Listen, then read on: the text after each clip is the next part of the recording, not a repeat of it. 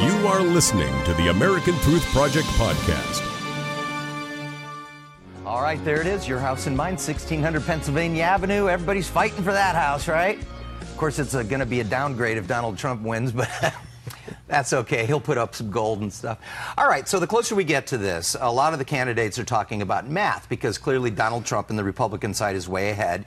And if you look at the delegates, Hillary Clinton is way ahead as well, particularly in the super delegates. So we are here to talk more about this and how the math will work or not work. Barry Nussbaum is here, and he knows his stuff. Good morning. You look great. Well, great. Great to be with you, How'd Dan. that clock thing go for you? I figured it out eventually. Yeah, you figured it out? Yeah, right. And well, two different clocks telling me what time it was. Yeah, that's a tough one. There's a lot of people going through that this morning. All right, let's talk about this delegate count. Sure. Let's start on the Republican side. And obviously Trump has a large portion of them right now. But you hear the candidates saying the math is still there. Is it? It is until Tuesday night, Dan. Tuesday, as the second Super Tuesday, has so many delegates at stake. The big question is what happens by the end of the night. If Ohio and Florida go to Trump, he's got the road right to the convention in Cleveland and probably first ballot nomination. He's way ahead in Florida. And Ohio is neck and neck right now between him and Kasich. Yeah, and of course, when we say Ohio and Florida, we're talking about home states for both of those candidates. Kasich's the governor of Ohio. He's Marco Rubio is from Florida. So it would be a true embarrassment if they lost their own home states, and that pretty much would be pull the plug time. Yeah, I think so. I think if Marco can't carry Florida, and right now, Dan, it looks like he's not going to, his candidacy is over. There's a lot of behind-the-scenes talk about where to move his support. But there's really no way for him to go forward after Tuesday if he, as you said, can't win his own state. That's really bad for a national candidate. Yeah. If the home people don't want you. That is true. I mean, that's a pretty clear sign. And he was doing very well until the attacks happened, and he decided to play Donald Trump's game, and it backfired on him. And then suddenly Marco Rubio sort of disappears because a lot of people were saying that he was one of the strongest. Certainly, as they say, the conventional wisdom, the establishment, if you will. Yeah, he was the establishment candidate, the only one left. And probably after Tuesday, there won't be one, with the exception of Kasich, who, as far as I'm concerned, has been running for vice president for a long time. Yeah, well, but that is possible. That is possible. That's not a bad job. No, it's it's the best job on earth. You get all the benefits without any of the responsibility. And then you're the heir apparent. And then you are the heir apparent. Exactly. Ready to step in like it has happened so many times. So on the Republican side, you need how many to nail it? You need 1237. And the Democratic side really doesn't matter, and the reason is because it's a foregone conclusion Hillary's going to take it. The math is super important, Dan, on the Republican side because it's going to come right down to really, really close at the convention whether or not it's a first ballot. And if it's not, then it's an open convention, and then it's a free-for-all. And then it's like old school time. Yeah, then it gets really fun to talk about. Then it's like old school, the way it used to be. People don't realize primaries are a fairly new thing in American democratic politics. In the old days, the delegates were selected by the parties, and then they went to the convention and they fought it out there. Now, we sort of have a way to elect our delegates, and the delegates are pledged for the first ballot.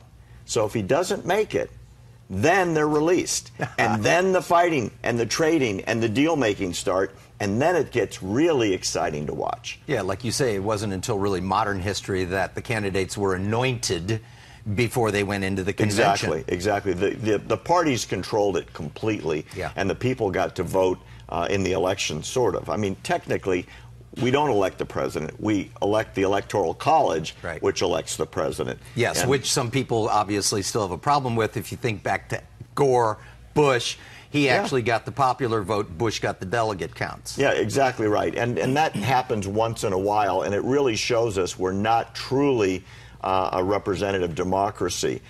We are more of a republic, and that goes not only for Congress, but the way we elect our president. I think it's going to be really, really fun in Cleveland because What people don't realize is the rules that are going to be set up in the days up to July 18th when the convention opens are going to determine how the delegates move around. See, there's some questions about whether or not Christie's delegates are going to be released and when. Carly Fiorina's delegates and the other delegates for the candidates that, a couple here, a couple there, which could add up, are Ben still Carson. Right. They're still pledged to those candidates, even though Carson has come out for Trump and Christie has come out for Trump. Rubio's got the big slug of delegates. What's going to happen to those on the first ballot? Yeah. Each state has different rules on when those delegates can get released.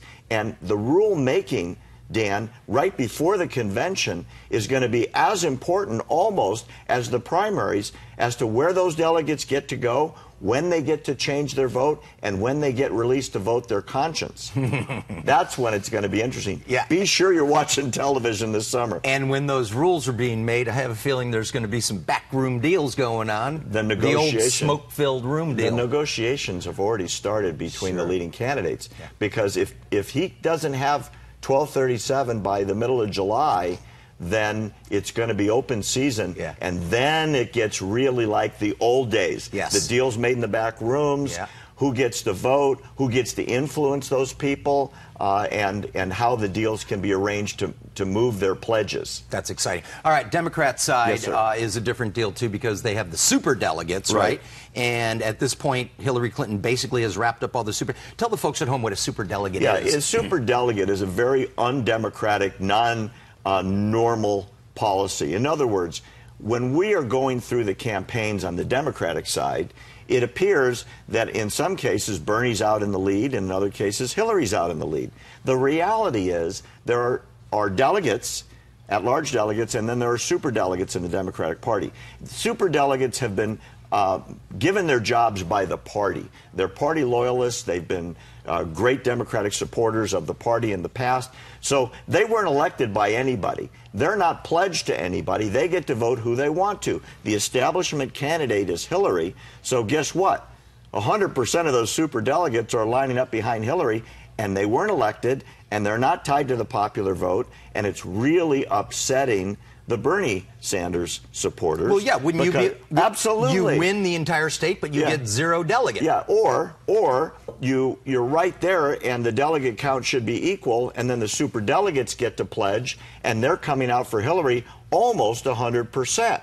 So it's not a democratic process, and if I was a Bernie Sanders supporter, I would want reform in the Democratic Party. I wouldn't be surprised to see the superdelegates go away in the future. I was going to say, people sitting at home listening, if they didn't realize what a superdelegate was, I mean, this is a system that basically is rigged toward their favorite candidate, no matter what the election does. Yeah, and because and they tend to support the person that's from the party, has worked with the party. Bernie is really an outsider. He's a socialist that runs within the Democratic Party. Right. He's not part of that machine, and so he's not picking up that kind of popular superdelegate support. And those are rule changes as well that'll happen. People don't realize the rules change every 4 years. Yeah. The number of delegates change, how they're selected, who they are, and those are all really important things that have a lot to do with who becomes president of the United States. All right. Well, you know the Republican Party would like an open convention. I think all of us in the media would like it, too, because it would be interesting. It would be a great history lesson for us. Absolutely. Civics lesson. Yeah, it's political science broken down by the minute. Every channel will cover every second of it. Yeah. And if it becomes open, then it's going to be a floor fight, the likes of which that party hasn't seen in decades. And that's what at least the traditionalists are hoping for, that want to be anyone but Trump. Right. And the Trump supporters will be disenfranchised if that happens. If they get forced out, if they don't have an input, if they're not allowed to have their candidate at least be part of the process, it could really cut the Republican Party up into pieces. Yeah, even more than it has. Yeah, exactly. All right, Barry. It's going to be a fun summer. It is. It's going to be interesting for those political junkies. This is good stuff. Barry, thank you. Great to be here with you, Dan. Do appreciate it. All right, enjoy your day. Thanks for listening to the American Truth Project, a 501c3 nonprofit. Please subscribe to our podcast and follow us on our social media channels to stay plugged in to the truth. Go to americantruthproject.org and subscribe to our newsletter to stay informed on the latest news.